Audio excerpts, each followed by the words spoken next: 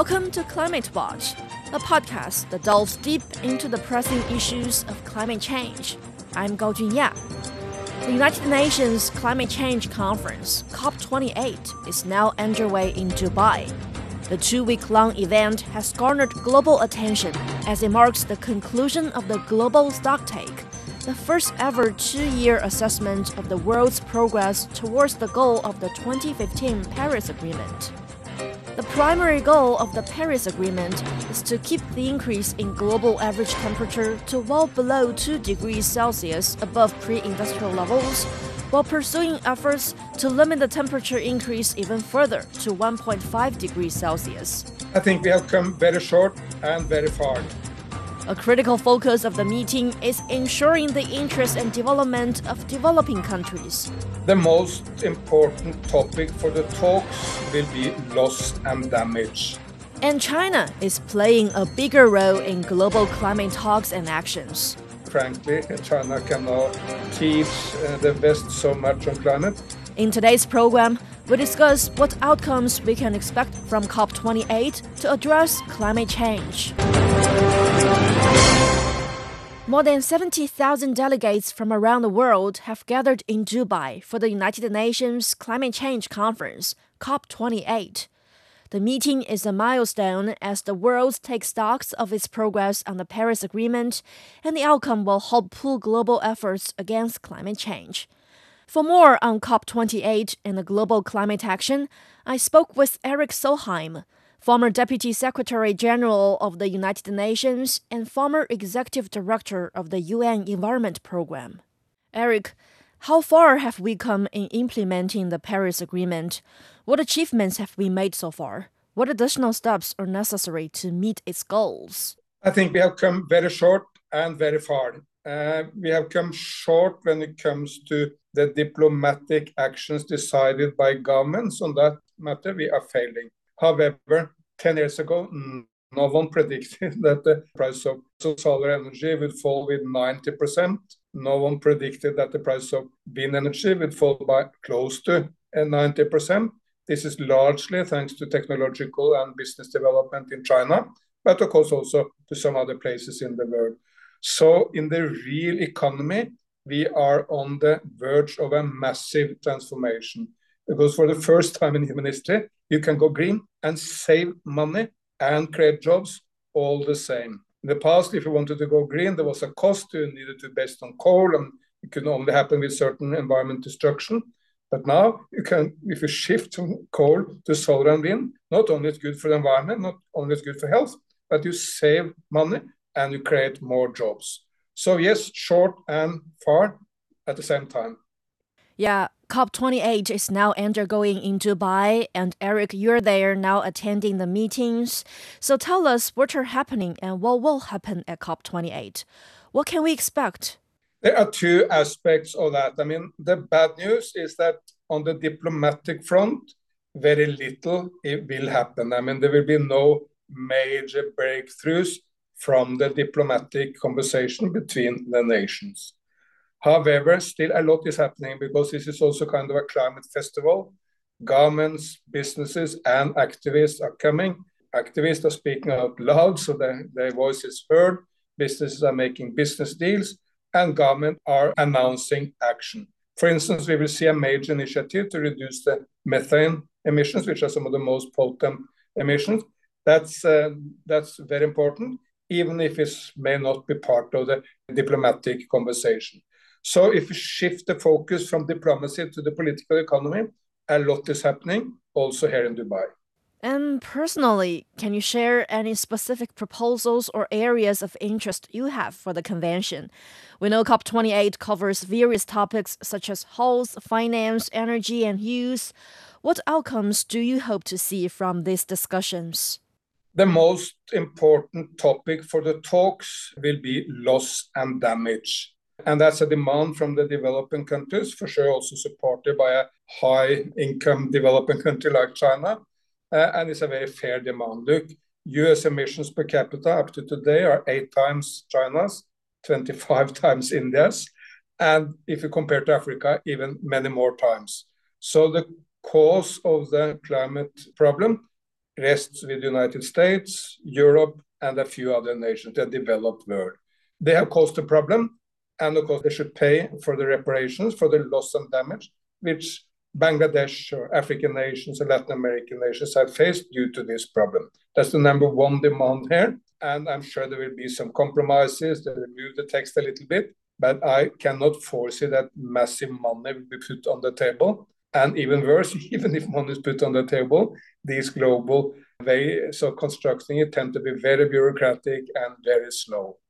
Look, the most dynamic developing nations like China, India, Indonesia, Vietnam, and others, they are not mainly focusing on how they can see the opportunities of going green.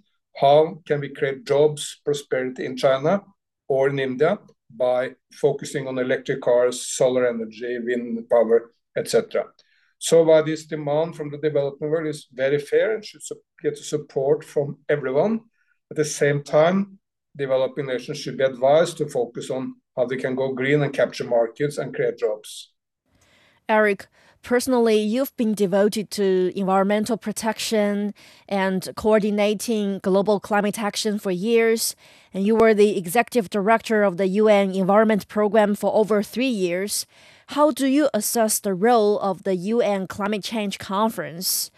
Could you share some of the actions and initiatives you spearheaded during your tenure to promote climate action and cooperation among international communities? Yes, like 15 years back when I first came to a climate conference, which was in Bali in Indonesia in 2007. By the way, the hero of the climate talks, Chinese climate envoy Chen Shenhua, also was there, and it was the first time I met with him. At that time, the total focus for the climate discussion in the world was these climate talks. It was the diplomacy. Now, of course, diplomacy is just a small part of the climate talks because there are thousands of representatives of business here, NGOs, of course, and a number of other institutions, and they are the main drivers of the change. No one could predict 10 years ago that the price of solar energy would fall by 90%. No one thought it possible. That's not driving the change everywhere in the world, because if you switch from coal to solar, you create jobs and prosperity while going green. So there have been two major shifts in these 15 years when I've been associated with climate change. One is the shift from focus on diplomacy to a focus on political decisions and the economy. And the other is the shift of Asia, particularly China, which was in the back seat back in the days. It's now in the absolute front seat, and China is dominating all green technologies. And of course, China is also much more powerful, much more visible in the talks itself. Yes, like you said, the world's top 2 carbon dioxide emitters have bigger roles to play in coordinating, in leading global climate action. And actually, recently there's some good news. The Sunnylands statement from the US and China has signaled increased coordination in climate action from the two countries. What's your take on this development? What expectations do you have regarding their commitments? To me, this is a no-brainer. Every big issue in the 21st century, whether climate or environment or bringing everyone out of poverty or restarting the economies after the COVID, we do it much better if we work together. If the United States and China, but indeed, of course, also Europe, India, everyone else, if we work together, there is no issue we cannot resolve. If we stick to crazy ideas like decoupling or that any issue is a win-lose, if one nation wins, another nation will lose, it's not like that. I mean, most issues, every nation can win. If we wipe out global poverty or if we create a climate-friendly humanity, well, everyone is a winner. No one is a loser. So we should focus on what we can do together, then we will do much better. And the most important between the United States and China is not the climate talks, but it is to get the economy working better. More investments from China in the United States and from the United States in China, more exchange of trade, of technology, and also, frankly, China can now teach the West so much on climate, and Western companies need to really step up if they want to compete. One example is the automobile industry. 10 years ago, China was a very, very small player in the automobile industry, and it didn't have any major brand. There's no Chinese Toyota or Volkswagen. But what did China do? Leapfrog into the green future. And BYD is now the biggest electric car company in the world. China just passed Japan as the biggest exporter of cars in the world. And there are about 10 different Chinese brands, Hongji, NIO, Chang'an, Geely, and many more are competing in the electric car industry. If China had remained in the old, it would have been very hard to compete because China is so fast in the new, it's competing very well. And very frankly, if Detroit, meaning General Motors, Ford, the big American companies, cannot switch faster into the electric cars, they will be losers. And the global future car market will be dominated by China. But we should exchange views, trade more, look for all the win-win solutions, and then there will be winners both in the West and in China, and indeed in the rest of the world. Yeah, Erik, you've been to so many places in China, and you've witnessed firsthand China's drive for green development. Can you share with us one story or two that have impressed you? What lessons or experience do you think the rest of the world can draw from China's journey towards sustainability? Maybe what has impressed me the most is the speed of the war on pollution in China. Look, 15 years ago, I would never go jogging in a Chinese city because the pollution was so thick. And whenever I spoke to people, they would say, oh, we are grateful for the economic development, but I want to see the sun. Or I don't want to live with my children in this very polluted city. Now, China's won that war. All Chinese cities are now much, much cleaner. I will go jogging everywhere.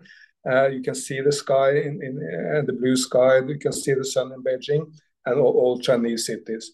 And some of the southern Chinese cities like Shenzhen or Guangzhou, Hangzhou are indeed among the greenest cities anywhere in the world. Chengdu, Suzhou, I can mention a good number. They are really, really green cities. This has happened very, very fast. Yes, we have done quite a lot of the same in Europe, just that took much, much, much longer. And it's not just the air in Zhejiang province, which has been somewhat of a green in China, maybe dating back to the time when Xi Jinping was the party secretary of Zhejiang. They have cleaned up the rivers. It's so absolutely wonderful. These were very polluted rivers and canals and water beds in the past. Now they're wonderfully clean. Tourists are coming, retired people want to go for a walk along the rivers, and you can send your children into the river to go for a swim. Absolutely fantastic. And this has happened in just one decade. And I'll give you some examples. In Kunming, the big lake has been cleaned up. There are fantastic bike paths around the lake. In Hangzhou, the West Lake has been restored in its old beauty as one of the really most beautiful, wonderful lakes in China. By the way, where Henry Kissinger just passed away today, when he and Zhou Enlai did the China-America diplomacy at the time of the ping pong diplomacy. It happened right at the West Lake in Hangzhou.